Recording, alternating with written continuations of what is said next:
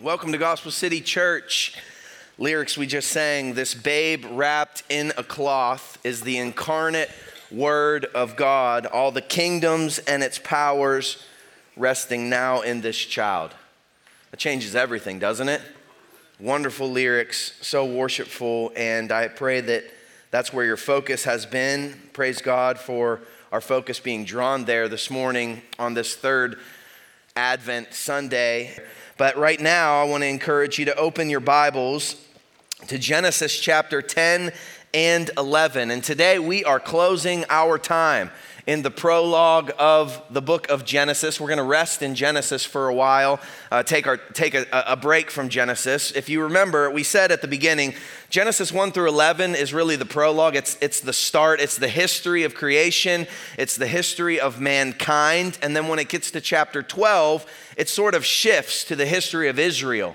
And that begins with Abraham, and that runs its way through the rest of the Bible. We're going to come to 12 through 50 later in our journey. You may have seen in the Gospel City Gazette, we're going to go to the Gospel of John in the new year, and I'm really excited about that, to lock into the gospel. And as I'll share my heart a little bit more with you at the end of the service, perhaps, on that, but looking forward to it. But in the future, over the next couple years, we'll come back and we'll do a series on Abraham and Jacob and Esau and Joseph from the book of Genesis. Those are very important sections of scripture that we want to look at. But man, we have answered so many questions, haven't we, in Genesis 1 through 11? I pray that you are better for studying this. I certainly am. But we came into it asking a lot of questions. Who is God? Where did God come from?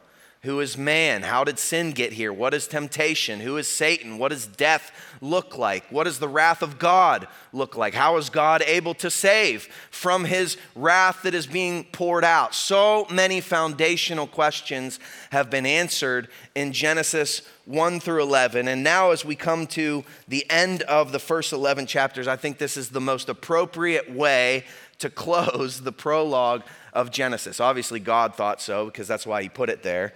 But I've been thinking about it all week long, and at the core of the Tower of Babel, which we'll look at in verses 1 through 9 of chapter 11 today, we see a sin that is a problem for all of us, for all of mankind. Ever since the beginning of the world, when sin came into the garden, the problem has been the same for you and for me and for all of mankind. It is the sin of pride.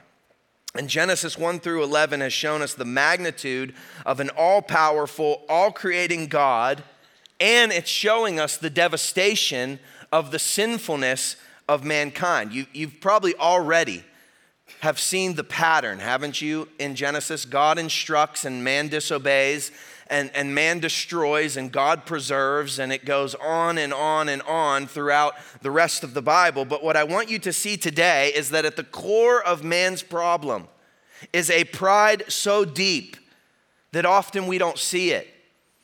And often we live in it as we try to replace God with our own desires, with our own lives and initiatives.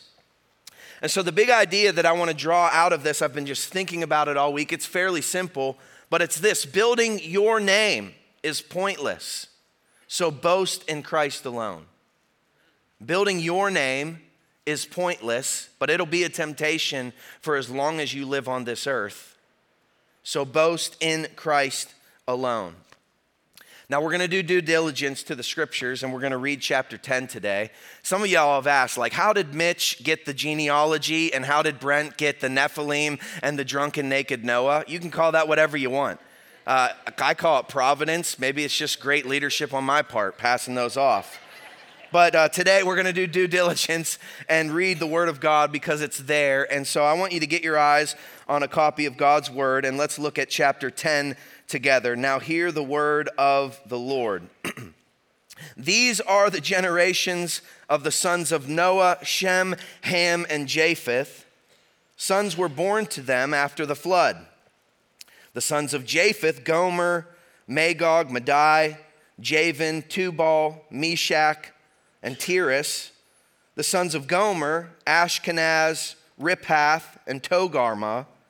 The sons of Javan: Elisha, Tarshish, Kittim, and Dodanim. From these the coastland peoples spread in their lands, each with his own language, by their clans in their nations.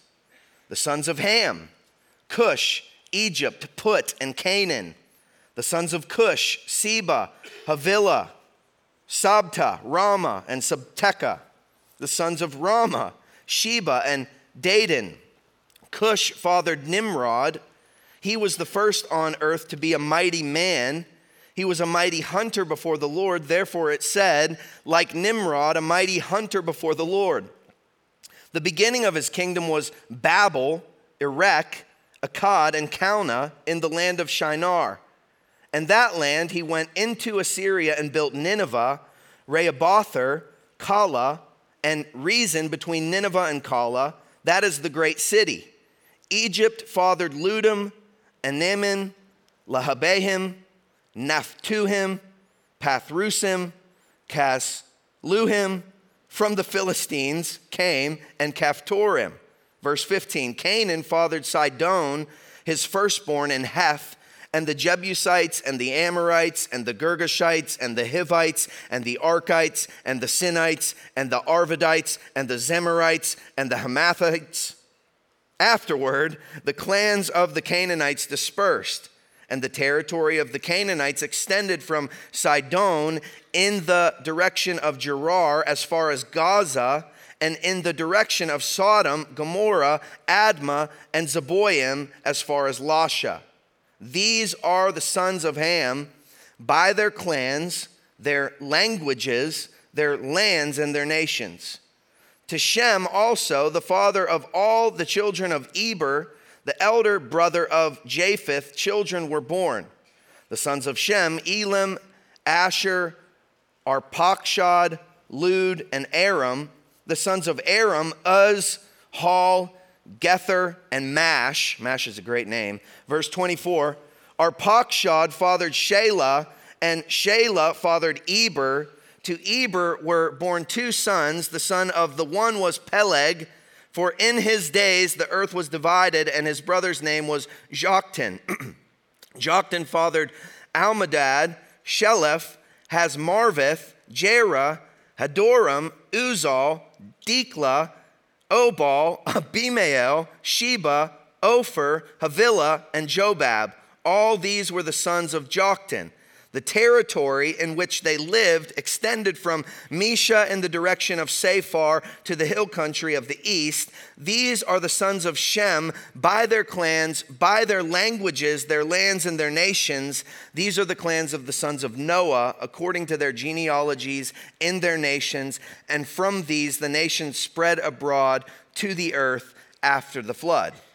Chapter 11, verse 1. Now, the whole earth had one language and the same words.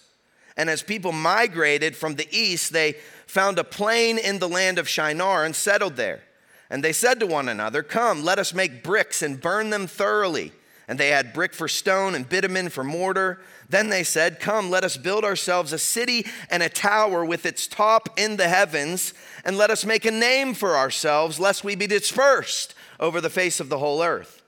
And the Lord came down to see the city and the tower which the children of man had built. And the Lord said, "Behold, they are one people, and they have one language, and this is only the beginning of what they will do, and nothing that they propose to do will now be impossible for them. Come, let us go down there and confuse their language, so that they may not understand one another's speech." So the Lord dispersed them from there over the face of the whole earth, and they left off building the city. Therefore its name was called Babel, because there the Lord confused the language of all the earth, and from there the Lord dispersed them over the face of all the earth. Let's pray together. Father, we thank you for your word. We thank you for a time of worship and adoration where we have journeyed to your feet to declare worthy. You are worthy of your name. Lord, we approach your holy word this morning saying the same things in our hearts. We say that you are worthy. We say that you are lovely. We say that you are pure. We say that you are holy. And we thank you that though the grass withers and though the flowers fade, We praise you that the word of God stands forever. And so, Holy Spirit, would you allow your word to speak to our hearts today? Would you open our minds? Would you open our ears? Would you open our hearts to receive your correction and your reproof and your training for righteousness? Would your word cut to our hearts today? And would it transform us by the renewing of our mind today? And would it challenge us to walk worthy of the calling to which we have been called, that you might receive the glory, honor, power, and praise? In Jesus' name we pray, amen. Building your name is pointless, so carry and build and boast in Christ alone. Now, if you were reading Genesis 1 through 11 without any context of the rest of the Bible, you're reading chronologically. When you get to 11 verse 1, you might assume after everything I just read that there is a contradiction in the Bible. Okay, let me point it out to you. Look at 11 verse 1. It says, "Now the whole earth had one language and the same words." And there's really no problem with that, except if you were paying close attention as I read through chapter 10, look back at, say, chapter 10, verse 5. After giving us the sons of Japheth, he says, "From these the coastland peoples spread in their lands, each with his own language by their clans." Or if you jump down to verse 20 or verse 31, look at verse 31. "These are the sons of Shem by their clans and their languages, their land and their nations." So you're probably thinking like, what's up with that? Why, like, did Moses forget what he just told us in chapter 10? And now he's telling us, he's like, I'll start over. No, that's not, Moses didn't forget. And remember, God is the author of this, so God places things perfectly. So it's my job as the Bible reader to get into the mind of the author. What is the author trying to tell us as he paints the story, the narrative of sin on the earth and God's judgment and God's grace throughout Scripture? And here's the way that I've come to think about it this week. Have you ever watched a movie where the start of the movie begins with a scene from the end of the movie? Have you ever seen a movie like that? Like the movie starts and it gives you like this dire situation or this kind of crazy situation with the main character, and you're like, wow, that escalated quickly. How did we get to that point? And then what happens? The movie flashes back and it tells a story that leads up to that big end scene, and then it resolves. Okay, that's basically what Moses is trying to do. The reason a movie starts like that is because it's trying to raise questions in your mind as the one watching the movie. I believe that's exactly what Moses is trying to do for us. Where did these people come from is the question you should be asking as I read all those crazy names in chapter 10. And how on earth did they get dispersed all over the face of the planet? And where did their languages come from? If everyone descended from one little family, why all of a sudden are they all speaking in different languages? And do they have clans? And do they have tribes? How did that work? It creates all these questions. Also, I think it raises our anticipation after you read chapter 9. Remember, chapter 9, that's what God told them to do. Hey, be fruitful, multiply, fill the earth, spread out across the earth. So you get to chapter 10. Let's just set Noah's drunken escapade aside for a moment. Sure, he was an imperfect guy. He made a mistake. But you get to chapter 10 and you're like, wow, we're getting it finally. Like the world is moving on in obedience. The world is full of people. And finally, we're doing what God asked us to do. Wrong. And if it ever appears like the Bible is speaking about man in positive progress, just keep reading, because it wants to show you that man does not have it all together. Yes, God commanded Noah to be fruitful and multiply and fill the earth. Yes, chapter 10 shows us a world where people have multiplied and filled the earth, but we see in chapter 11 that it was not a result of man's obedience at all, but rather a result of God's just judgment due to their disobedience once again. Moses constantly elevates and paints for us the glory and the perfection of Elohim, and yet the destructive disobedience of mankind. He keeps showing God's will being done while man's plans are thwarted as they continually do what is right in their own eyes. It should already be convicting to us that obedience brings joy, disobedience brings destruction. But a couple more observations from chapter 10. Remember, Pastor Brent told us this is like the table of nations. It's not chronological. It's not even a typical genealogy because it's giving us all of Noah's sons and their sons. And so it's just kind of naming all of the descendants that came from all of these different sons. It's really the oldest ethnological list that we have, one of them. But we see the fruition of Noah's blessing and curse from Genesis chapter 9. Remember, his son Ham was cursed in Genesis 9 for dishonoring his father in the tent. But did you notice the names in chapter 10 that came from Ham? Let me read you some of the names. The Egyptians came from Ham, the Amorites, the Canaanites, the Philistines, the Babylonians. And they had that guy Nimrod who founded Babylon and then later founded Nineveh. And we had the Assyrians. Those sound like familiar names to you, right? If you've read the Bible, if you've read the Old Testament, because these are the most wicked, evil enemies of Israel all throughout the Bible. Ham dishonored Noah, and clearly the cursed line of Ham is the line of the serpent continuing in the world. And what do we get from the seed of Satan? We get evil, godless, God-hating nations tracing back to the line of Ham, but ultimately tracing back to the Garden of Eden when God said that the seed of the woman will eventually crush the seed of the serpent. There's going to be two different lines going out in the world. One's going to lead to life, one's going to lead to death. Clearly, we see the line leading to death coming from Noah's son Ham. But God's also preserving, as sin appears to continue to prevail, from the line of Shem would eventually come Abram, who is eventually called by God in Genesis chapter 12. He becomes Abraham, and from Abraham would come a great nation that the Lord would bless and preserve until the seed of the woman finally comes to rescue people from every tribe, every tongue, and every nation. But without the full story, all right, we're Bible people, so we understand the full scope of the story. If you were just reading Genesis 1 through 11 and you got to chapter 11, you wouldn't be thinking about this seed that would come to rescue every tribe, tongue, and nation. You would be saying, how on earth did we get tribes, tongues, and nations? And that takes us to chapter 11, the Tower of Babel. And I have a couple points. I couldn't get away from this one word this week, and I wrestled with using it. But I was like, it just preaches so hard, and it preached to me all week long. So forgive me for the layman's terms in our points today. But point number one is this: man is intelligent, but pride makes him stupid. Man is intelligent, but pride makes him stupid. Look at verses 1 through 4 in chapter 11.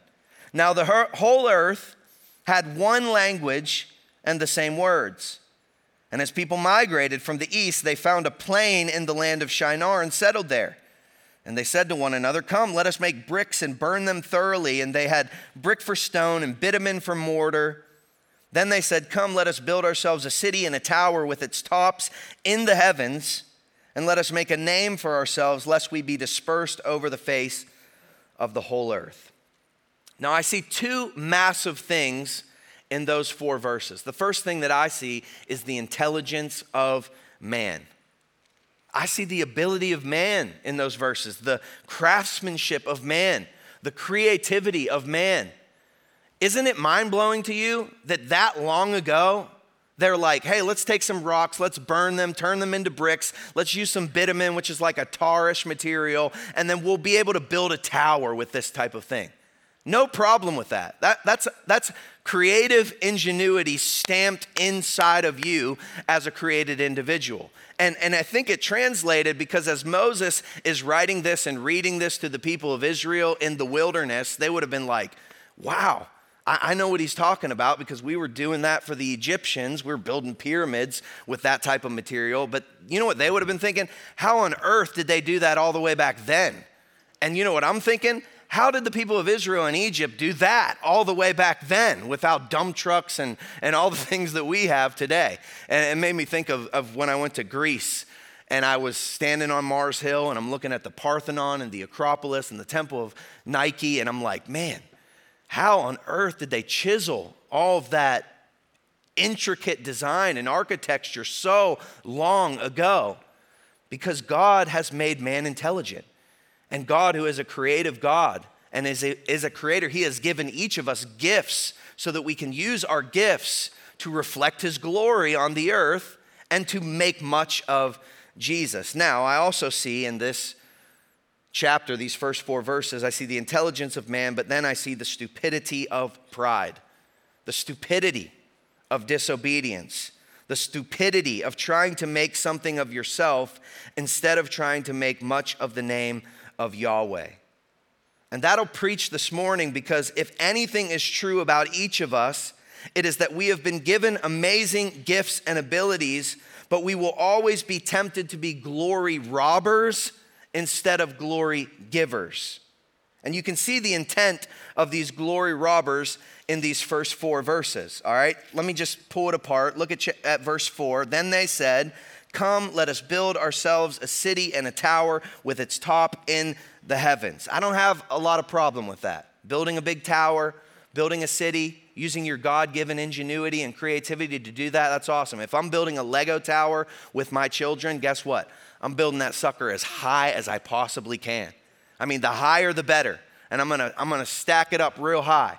But there is a subtle problem in this sentence. Come, let us build ourselves a city and a tower with its top in the heavens. Does that sound familiar to you at all? Think about Genesis chapter 1. When was the last time you heard, "Come, let us do something"? Referring to the Trinity, right? In Genesis 1:27. And God says, "Come, let us make man in our own image." God at the beginning of creation wants to create man to reflect the image of God. And now here we are after the flood, and sinful man says, "Come, let us make a city and a tower that doesn't reflect the glory of God, but reflects the glory of man, that reflects our name and fame on the earth." That's what they were after.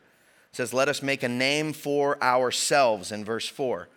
The root of pride is at the center of these builders. They are after fame, they're after a big stage, they're after accolades and popularity and a legacy that would leave their name in lights forever, even after they're gone. We don't need God. We can stake our claim right here without God in this city, in this tower that we build.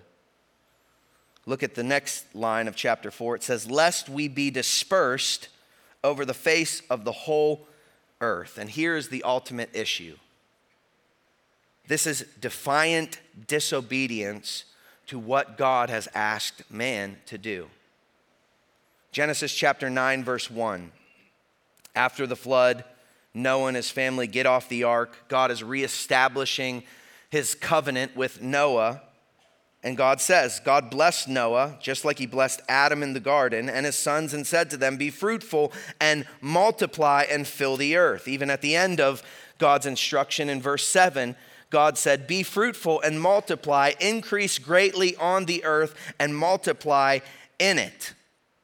Now, why are these city builders seeking to make a name for themselves, lest they be dispersed over the face of the whole earth? I mean, it's a repeat of the Garden of Eden. God blessed Adam, God blessed Noah. God told Adam not to eat of the tree of knowledge of good and evil. God tells Noah to be fruitful and multiply and fill the earth and reflect his glory. Adam and Eve eat of the tree of the knowledge of good and evil. Noah's descendants don't spread and fill the earth, but rather they cluster, because they know that together they're going to be more powerful and they can accomplish more. And both were attempts to be their own God due to their own human pride, which Satan primarily preys on in all of us.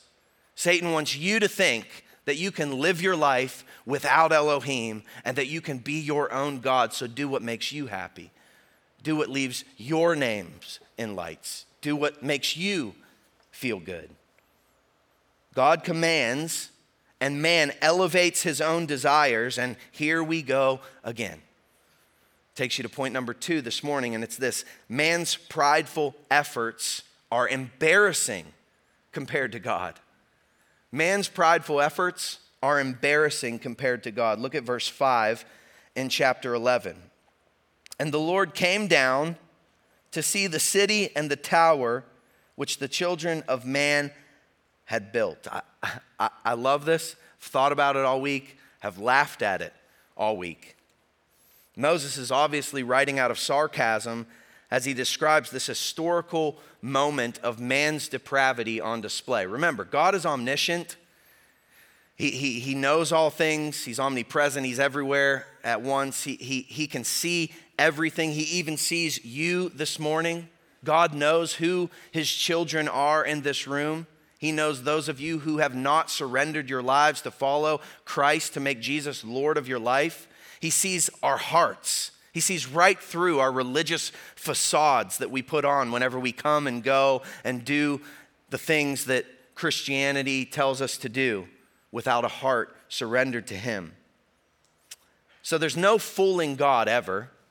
But Moses exposes the embarrassment of man's prideful attempt to build a tower of fame to the heavens when he writes, "The Lord came down to see the city and the tower."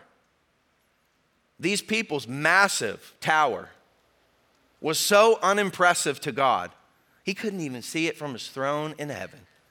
He had to get down off of his throne and get down like I get down to see my son's Lego tower. And he said, "Boy, you built that? That is a cute looking tower. Good job." Wow. I mean, it's comical. It's comical to think about God stooping so low, that which man worked so hard to build.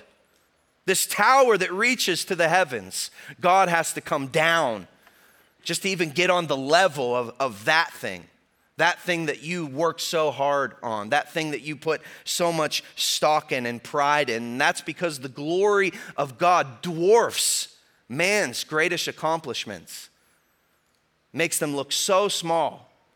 And so it's so applicational, and it should cause us to check our hearts this morning as we've come into the house of the Lord. What are you putting way too much stock in regarding your life? Are you working to build your own success and accolades and fame? Are you working to preserve your own reputation and success? Are you finding your value in what others think of you or in what God says about you? And like these glory-robbing city builders, we can build our own prideful towers in this life. What are the towers that you have built in your life? What are the things that you pat yourself on the back for? What are the things that you get uptight about whenever they get disturbed? Maybe you've aimed to get your bank account to a right amount so that you can have security. And I'm living for that. I'm driving for that. No, don't let anything mess with that. I got to have this at the exact number. Maybe your house being pristine and perfect is more about you feeling good and comfortable than it is about you being a light to the people that God has placed you around, to the neighborhood that God has placed you in, where you are called to be salt and light in the world. I was thinking about this. I think our ability to have knowledge at the tip of our fingers at any point in any day is a Tower of Babel in our society. I mean, think about it. You can ask Siri anything 24 hours, 24/7. I mean, I don't need God. I don't need a pastor. I can look up everything I need to know right here. I don't need a doctor. I can look it all up right here. Every question I've ever had, I have at my fingertips. And so we rule our lives because we think we have all the knowledge that we need. I don't need a tree of knowledge of good and evil. I got Apple. I got the internet now. The entertainment industry is a Tower of Babel that is subtly pacifying us and lulling us into a complacency that avoids the theology of suffering. All throughout Scripture, it says that believers, followers of Christ, share in the sufferings of Christ. I want to follow God. I want to go to a nice church. I want to get dressed up for Christmas. I don't need all that suffering stuff, though. I mean, this is like the 21st century in America. The church is just different now. I don't need the sufferings of Christ. Like I can drive into my garage and I can shut the door and I can go in and I can eat whatever I want and I can turn on Netflix and Disney Plus and YouTube TV and oh, I got Netflix too, and I can just lull myself away from the sufferings of this world and the things that are going on in this world and the persecution that's happening in other countries and in other places. I don't have to bother myself with anything unless, of course, it benefits me, and then I can order it on Amazon and it'll show up at my door 10 minutes later. Comfort is a Tower of Babel in America, and entitlement is a result of the towers of Babel we've created, and all of it is embarrassing compared to the glory of God. And our pursuit of these things, whether active or passive, you're either actively running after these things or you're passively drifting toward them because of the course of this world, because of the temptations of Satan, because of your own sinful flesh and nature that opposes the Spirit of God within you. You will not drift toward righteousness. You will undoubtedly drift toward pride and self-righteousness. And our pursuit of these things are a result of our own pride to seek our idols rather than God, to seek our accomplishments, to seek our bank accounts, to seek our homes with security systems so that we feel preserved and like nothing can touch us. We have our social media platforms which serve as like personal trophy cases for all of our best accomplishments in this life, regardless of how we feel. And all of it, God stoops down to our level and says, "That's cute. You built that? Wow, good job." Now, I want you to hear me this morning because I'm going, and I've been just thinking about this in my own life this week, but it's not wrong to be in the position that you're in. It's not wrong to have the job that you have or the things that God has blessed you with. God is the giver and the giver is good. James 1:17 says, "Every good and every perfect gift comes from above."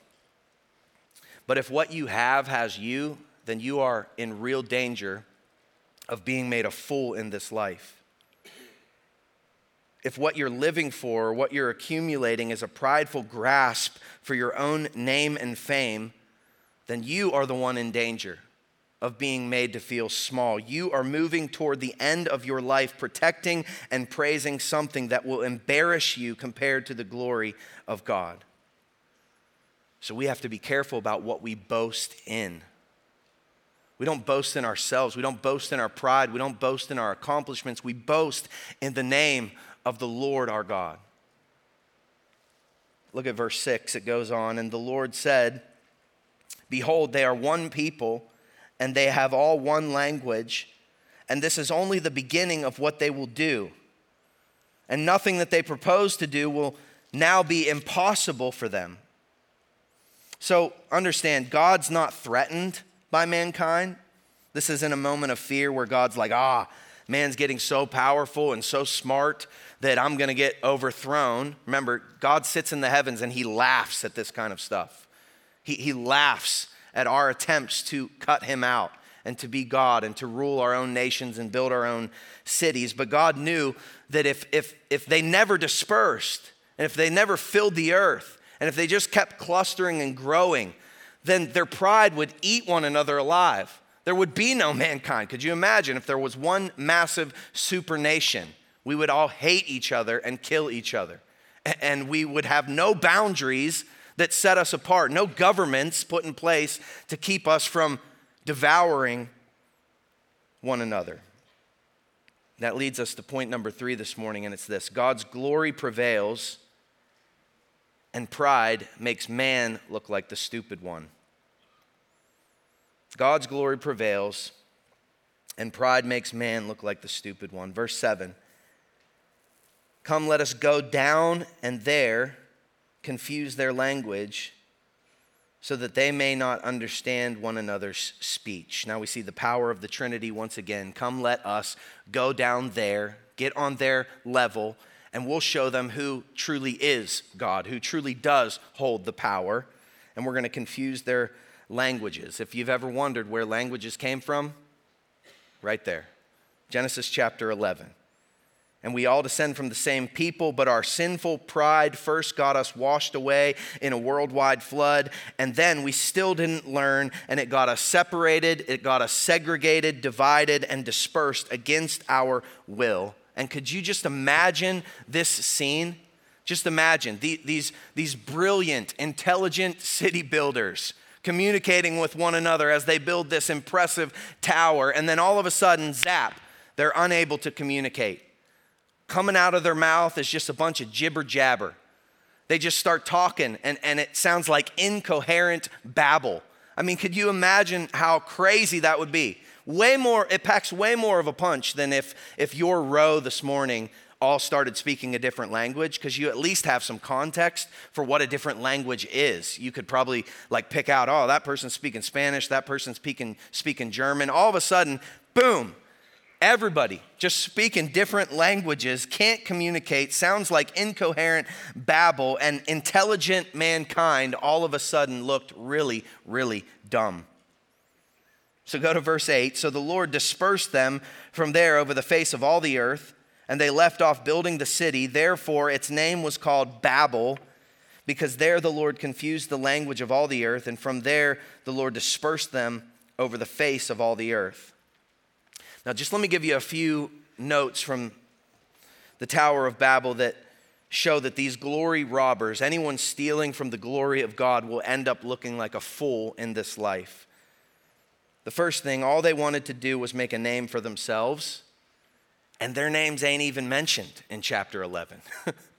It says, come, let us build a city. They put their heads together and they build a tower. We will build a name for ourselves. And after Moses recorded 100+ names in chapter 10, the people trying to build a name for themselves didn't even get their name written down in the chapter that's about them. I mean, it is a literary punch in the face from Moses to show that you stealing from the glory of God will make you look like a fool. Your name will not be remembered. Rather, you will leave a legacy of foolishness. The second thing that we see, they knew they were stronger together, so they did not desire to disperse, which was a direct defiance to God's command to them. Remember, be fruitful, multiply, fill the earth. But at the end of this, what God commanded happened. The earth was filled with people, but not by man's obedience. It was through the just judgment of God once again. So God's way is the only way. You getting to God on your terms, not going to work. You trying to come to God based on what you can build, what you can do, not going to work. You trying to recreate Eden by building a massive tower to the heavens and climb your way to God, not going to work, because you can't get to God. And so whatever you pour into your life and whatever you build yourself up with, your good works, it will all come crashing down when you stand before the glory of God. So you must come to God on His terms, His way. The third thing we notice, observation, is that they had unity of thought and communication that was turned to incoherent chaos. And it is nothing for God to show you how small you are. Nothing. Worship makes us small.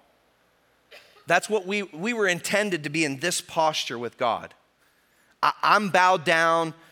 My eyes, my face is fully turned toward God. My hands are raised in surrender because I know that God could wipe me out at any point in this relationship. And so this is where I need to be with God. I'm small, I'm bowed down.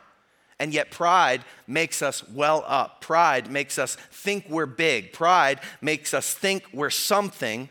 And so we try to bring what we think is something to God, and it's embarrassing compared to His glory. The last observation, the name these city builders are remembered for is Babel. It sounds like what happened. Their plan was thwarted as they left like babbling fools, but everywhere else in the Old Testament, Babel translates to the word Babylon. And the name of Babylon is remembered throughout history and throughout the rest of the Bible. They got a legacy, and it was one of godless darkness and evil that promises to be overthrown in the last days. You want a legacy for yourself? It promises to be overthrown in the last days if every knee does not bow to the lordship of Jesus Christ. You can only get to God on his terms. And Jesus said, I am the way, the truth, and the life, and no one comes to the Father except through me. Not through some tower, not through your own accolades. You come through the means that God provides. So building your name is pointless, but we are to boast in Christ alone. Here's where I want to close this morning. Let me close by showing you the glory of Christ in all of this. Yes, God casts judgment and put languages on the earth as these glory robbers tried to steal his glory. He confused them in their languages and dispersed them over the face of the planet. But God's grace will shine all the more when he saves people from every tribe, tongue, language, and nation. God's just setting the stage for the seed of the woman who would come. God was setting the stage for you all the way back then when he zapped those glory robbers with languages and dispersed them due to their disobedience. Think about it. What magnifies the name of Jesus Christ more? Him saving one nation or him saving many nations?